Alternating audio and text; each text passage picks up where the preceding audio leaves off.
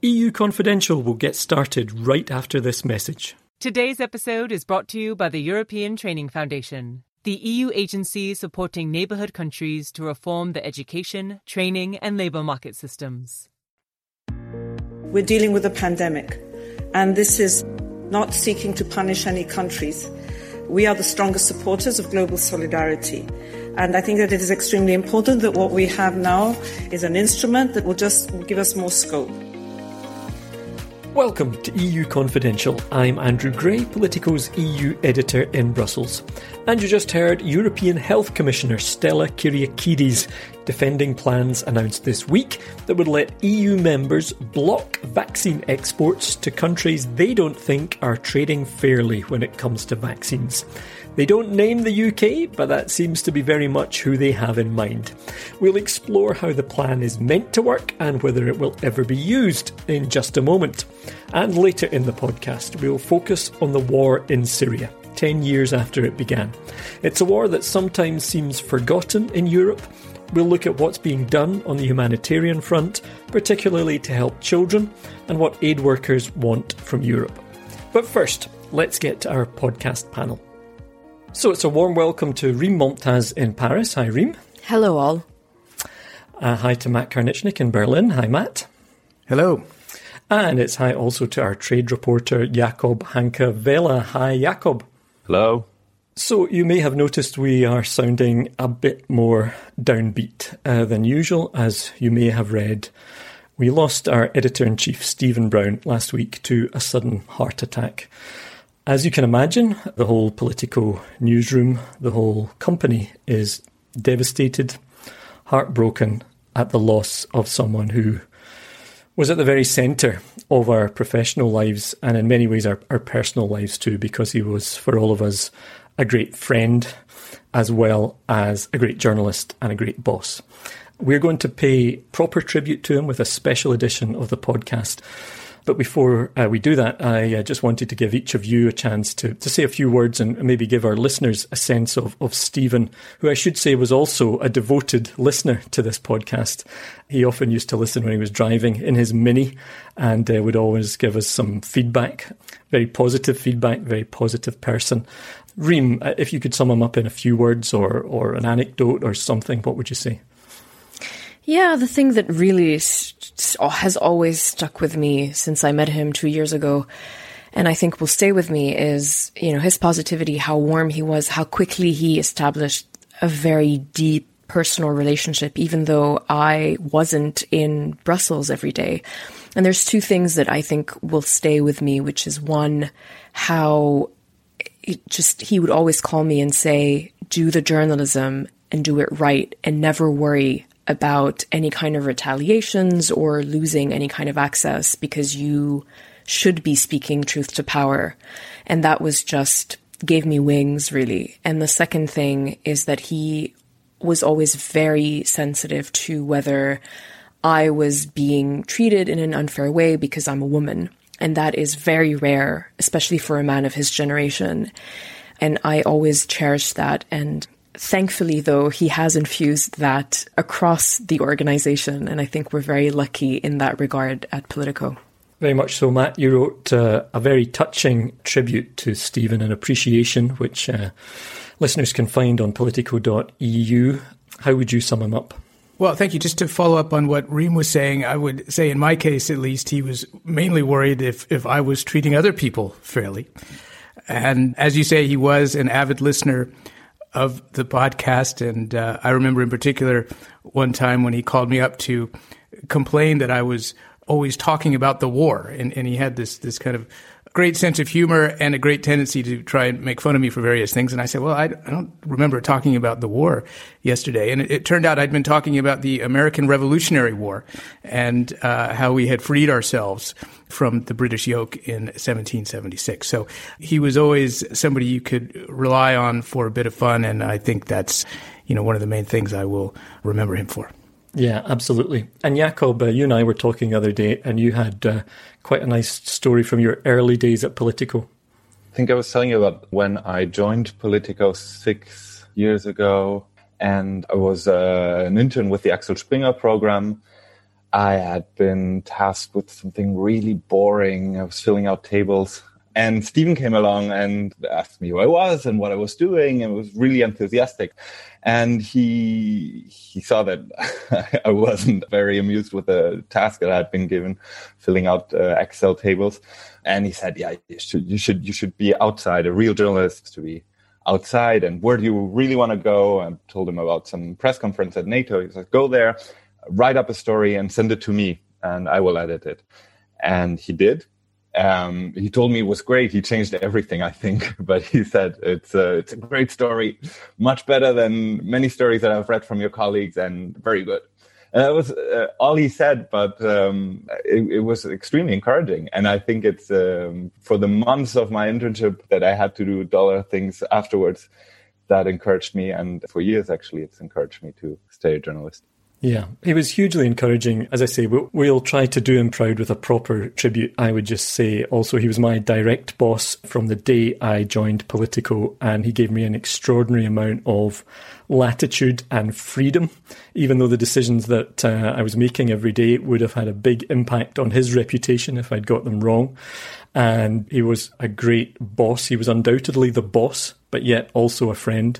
And I think that's the thing that strikes me a lot, is that he could do two things well when you were only meant to be able to do one of them. Like, he was a great journalist and also a great boss.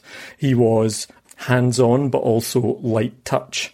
He was our deputy boss before, and then stepped up to become the boss. And sometimes that's a hard transition. And he did that flawlessly. But we'll leave it there for now. The news, unfortunately, doesn't stop for anyone, but we will, as I say, pay proper tribute in the days ahead. So let's turn to the news, which is something, he revelled in the news, and this has been a busy week, and he loved weeks like this. So let us turn to the news, and it's once again vaccines that have been dominating the headlines in recent days. We're talking just before European Council Summit, which is taking place by video conference because of the virus, because there is a third wave in many EU countries, and lockdowns are being imposed again, and vaccines are top of the agenda, and that's partly why we have you here, Jakob, because the European Commission has come out talking tough again on vaccines. Can you give us the very brief summary of what it is that they are proposing to do? Basically, what we can say, what the Commission has decided today, is it's toughening its export control scheme a lot. It's now, at least on paper, able to block vaccine exports to any country that has a higher vaccination rate than the EU, even though commissioners were rolled out immediately to tell us that's not at all what they have in mind, and that this tool will still be mainly used for transparency. But it's clear that it's a threat. It's a threat to the United Kingdom, very clearly, because it has a much higher vaccination rate. And it's also a threat to vaccine makers. Under the previous scheme, you could block exports, but only if that shipment was deemed to threaten what the Commission calls APAs, the advanced purchase agreements, the contracts and with their delivery times. And the only company, according to the Commission, that's really behind on their APAs is AstraZeneca. So de facto, the previous scheme only targeted AstraZeneca. The new one, since it's much broader, it just says you can block to any country that has a higher vaccination rate than the EU, could be used to block Pfizer-BioNTech vaccines or Johnson & Johnson vaccines going to the UK, for example. Jakob, but you think there's a bit of a hole in this, right? There's a bit of a hole in terms of what happens to those vaccines if they're blocked, right? Exactly. So the real question that we're all trying to figure out today, and the trade team and David Hirstenson and other reporters, is what happens if the Commission blocks a Pfizer shipment to the UK? And what the Commission said, the Trade Commissioner Dombrovskis said, is that we can't requisition those vaccines. We can block them, but then they stay the property of the vaccine maker. So it doesn't directly solve what the Commission wants to solve. It wants more vaccines for EU citizens. This isn't directly going to do that. But talking to officials on background, they said we can pressure vaccine makers to basically get them to deliver more and more quickly. Is there hope? Okay, great. That's a really good summary of it, and it will be a subject for discussion. So obviously we don't know yet. This is a Commission proposal. There seem to be a range of views among member countries. But Jakob, we're going to let you go because I think you have a trade newsletter to write for our pro subscribers. So we'll let you go. Thanks very much for joining us. Thanks. See you next time. So, Reem, has there been much reaction in France? Can we get a sense of whether the French government is on board with this idea? Well, so we had already heard from Macron last week when he said that he does support Ursula von der Leyen's proposal of reciprocity. But now what we did hear today from Élysée officials, so today is Wednesday, the day before the European Council summit is taking place, is that they are looking to look at the details of the proposal and what is in the documents. So one thing that came to our attention as political colleagues got the draft documents ahead of time is that there was no exemption, for example, for the poorer countries that are on what is called a COVAX list. And when I asked the Élysée officials about this, they said that they needed to look at the details, but that indeed there had been some questions raised about whether some of the exports of vaccines to COVAX, so poorer countries, had actually not been diverted away to richer countries. And so what they're saying is that this COVAX mechanism that is supposed to be all about solidarity with poorer countries was being taken advantage of by some rich countries, they did not name which ones, to get their hands on vaccine doses that are produced in the EU. So we're going to see whether that is clarified in the next few days. Right, and this idea of reciprocity, there were at least two different pronunciations of it that I heard, or versions of it the other day, but the idea being that if another country, for example the UK, is not exporting what you think it should be exporting, then you block exports in the other direction. Matt, I think maybe we'll switch. We'll stay with vaccines or with the coronavirus anyway. In the German political scene, the news there, I mean, there's obviously still a lot of frustration about the vaccine rollout, but there's also a lot of anger around corruption associated with the virus. Do you want to fill us in on where things stand there? Yeah, over the past month, basically, there have been just a string of cases involving prominent and not so prominent German officials and politicians who've been accused of benefiting from mask deals. And as people will remember, there was a real shortage across Europe last spring of masks, and the German government, in particular the health ministry, put out a call for mask suppliers saying they were in the market and looking for them. And it turns out they got offers from some very surprising places, including a German magazine publisher, which is surprising in itself. More surprising is that the magazine publisher in question, the Burda Verlag, ended up selling the German government over 500,000 masks. That in itself might have only been a small footnote in this whole story if it weren't for the fact that the husband of the German health minister works for this publisher and is their head lobbyist. Now, he says he knew nothing about this deal, or the company says he knew nothing about it, that it was set up between Jens Spahn, the German health minister, and the company's CEO. And yet it has sort of represented this overall feeling in Germany, I think, that there is a lot of sort of funny business going on in the background involving the government's response to the pandemic more generally. And there's just a lot of anger in Germany about the slowness of rolling out the vaccines. And it really has been a bit of a disaster. Yeah, and that one rolls on. We also had the unusual sight today of Angela Merkel apologising in the Bundestag over what seems to have been a bit of a kind of mess up in terms of trying to order a kind of Easter lockdown, which went badly wrong. Dieser Fehler ist einzig und allein mein Fehler. Denn am Ende trage How serious do you think that is? How unusual is that for her to be basically literally asking for forgiveness from the German people? Well, it's pretty unusual. It's funny, though, because I think that people who generally like her thought it was a good thing and said, this will be part of her legacy, that she has the courage to stand up and ask for forgiveness.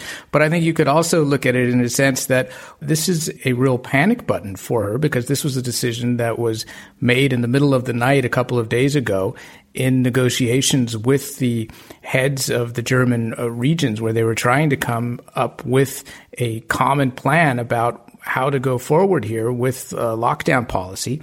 And this was one aspect of it. It was part of a compromise.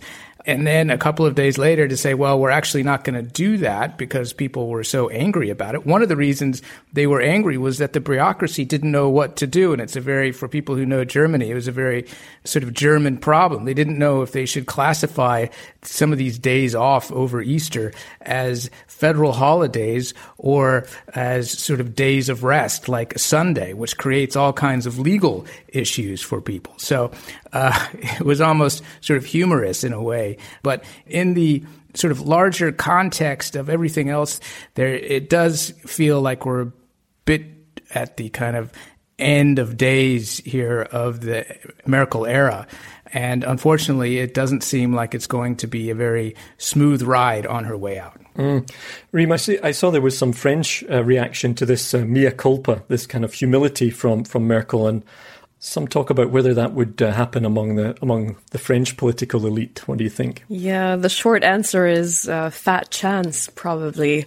We've literally never heard, for example, Emmanuel Macron say that he's made a mistake. Like, that word does not come out of his mouth. Okay, well, we're going to leave it there. Matt and Reem, thanks very much. We're going to let Matt go. Cheers, Matt. Bye-bye. And keep Reem for just a couple more minutes to introduce our interview. And Reem, this is a bit of a change of topic again, but one that we thought was worth bringing to our listeners because there's actually an important anniversary right around now. Maybe you can explain what that is and who we're going to talk to about it. Yes, so next week, the EU is holding a conference on Syria.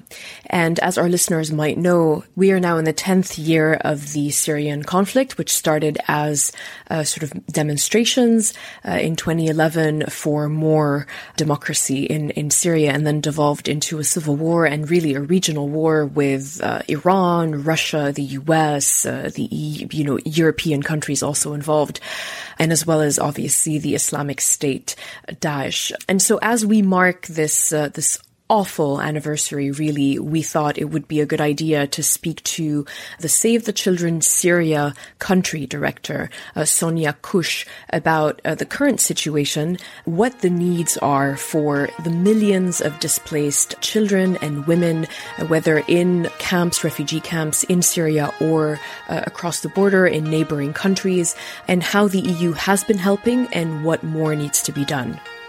That's coming up in just a moment. A message from the European Training Foundation. The European Training Foundation works with policymakers and practitioners to support reform, promote evidence-based approaches, document change, provide analysis, and stimulate debate to anticipate new skills needs. Its activities are devised and delivered in the context of EU policies.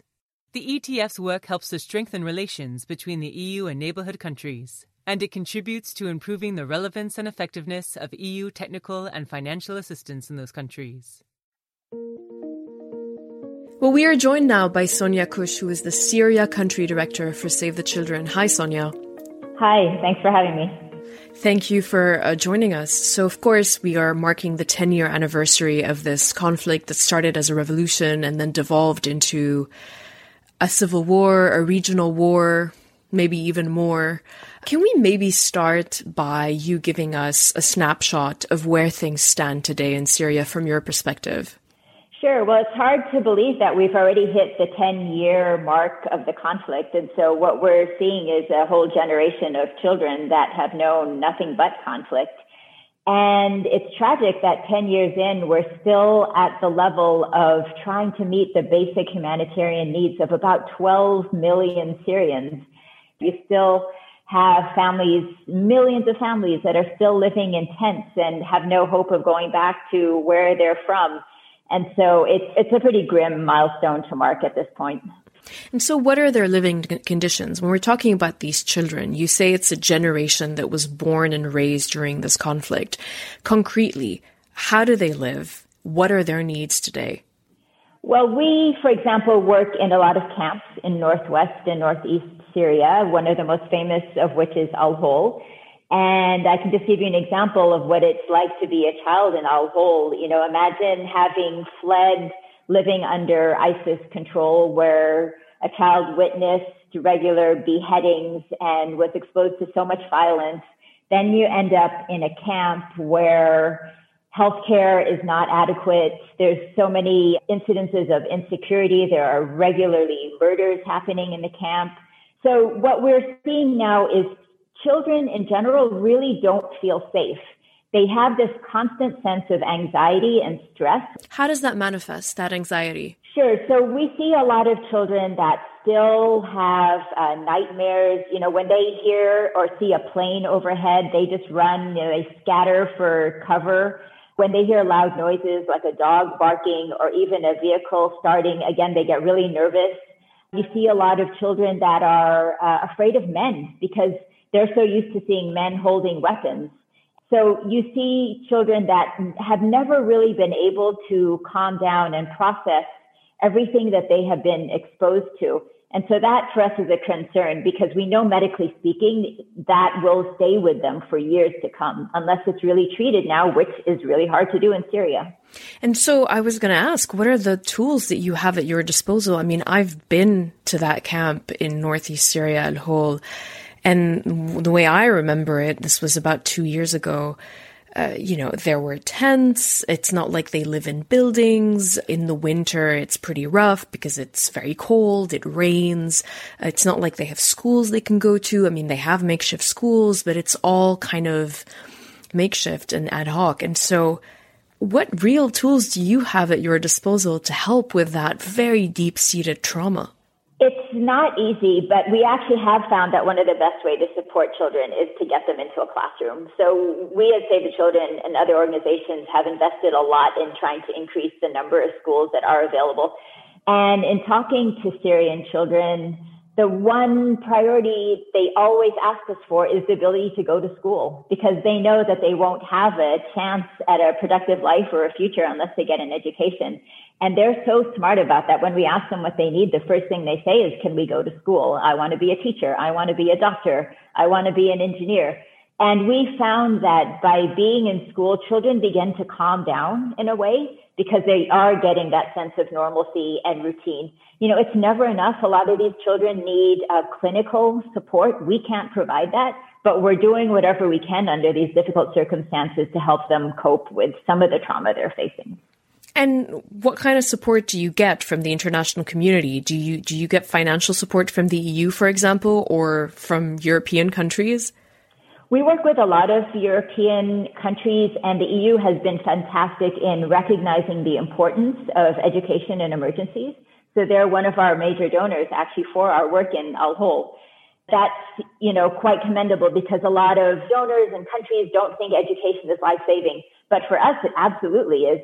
But there's another side to Al-Hol, which is that it's where a lot of the European women and children who went over to Syria and Iraq and sort of got married to ISIS fighters exist today, and where they're being kept and where European countries sort of don't want to take them back. Are these populations that you also deal with and handle? Yeah, Save the Children has been working with foreign women and children that fled ISIS control or left ISIS areas since about 2017. And, ISIS really did a number on them in terms of really hindering their brain development and their ability to engage in independent and critical thinking. Everything was very much of an indoctrination. So in the camps, when we run schools for these children, it's a slow process, but we're also able to help them sort of recover from the traumas that they were exposed to. But having said that, and this is something I would really stress to all European nationals and governments, this is not a place for a child to grow up and really recover from having lived under ISIS. They need to be repatriated back to their countries of origin so they can get the really critical support they need and have a chance to be productive citizens and not fall into a vicious cycle of being recruited by another armed group or heading down the wrong path. That can only happen if they're taken home. So we're urgently and always calling for the repatriation, and we're so glad to see that on March 11, the European Parliament also issued a resolution calling for all member states to repatriate their citizens, because that is the only long-term solution for this group. But we're seeing a lot of resistance to that kind of repatriation from countries like France, for example. France only repatriates on a case-by-case basis, only repatriates the children, not necessarily the mothers. Belgium has taken a different approach. Do you have more to say to us about how are you part of these conversations with, for example, a country like France? We do a lot of engagement with countries of origin to advocate for them to not only take children or orphans back, but also take the mothers. And I understand it's a difficult situation because a lot of times governments feel like they won't be able to adequately try the women because of judicial processes back at home. Our point of view is that if you condemn the mothers to stay in northeast Syria, and a lot of them won't let their children go home ahead of them, you're really condemning those children to a life of violence and neglect.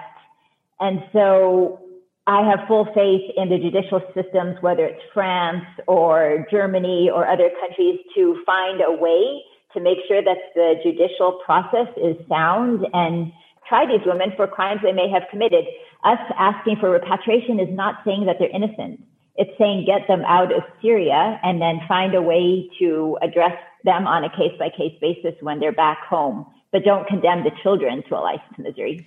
And so what is it that you're not getting from the international community that you really do need to get at this stage? Well, obviously, an end to the conflict through a political process would be wonderful.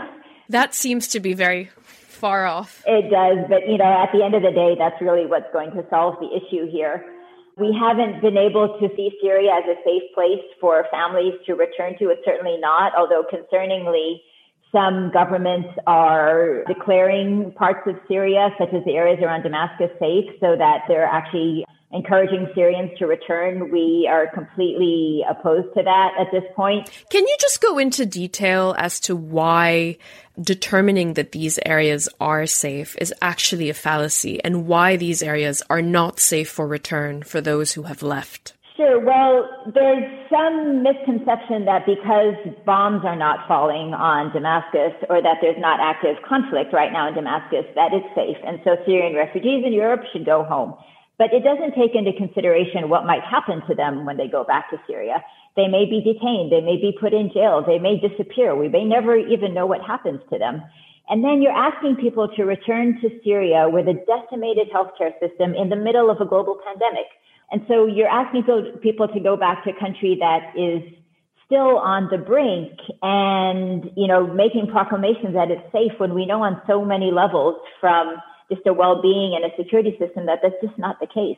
And so in addition to saying to these European countries that are trying to designate the areas around Damascus as safe for return, what else do you need the EU to be doing? The EU countries are holding a conference on Syria in the next few days. What is it that you would like to come out concretely from that kind of conference that goes beyond deploring the situation and hoping for peace? Well, first of all, I hope the EU member states have a chance to actually hear from Syrians and from Syrian children as to what they want. It's one thing for us to say that children want an education. It's so much more interesting to hear it directly from a Syrian teenager. We would also just say, 10 years in, we're still at the level of having to provide basic humanitarian assistance like food baskets, which is hard to imagine. So I understand that, budgets are a challenge this year all around the world, and Syria is no exception. But don't sort of think that the corner has turned in Syria and it needs less than it did last year. That's absolutely not the case. In fact, our information is that the numbers of people in need just continue to go up. And so continue to invest, but also look at areas that support things like education and mental health, because these often get sort of neglected in terms of, let's say, healthcare or water. And we think all are important. You don't want a whole generation of Syrian children growing up, traumatized. So you want to catch those sort of mental issues early and address them while you can so that you can have healthy and productive Syrians in the future. Thank you very much, Sonia Kusch, for taking the time to talk us through the current situation 10 years in. You're welcome. And that's all the time we have on this episode of EU Confidential. As I mentioned at the beginning, we hope you'll take some time in the coming days to listen to a forthcoming special edition of the podcast, commemorating Politico's Stephen Brown. So please do follow us wherever you get your podcasts so you don't miss out on that episode and others to come. I'm Andrew Gray in Brussels. Thanks to our executive producer, Christina Gonzalez, and thanks to you for listening.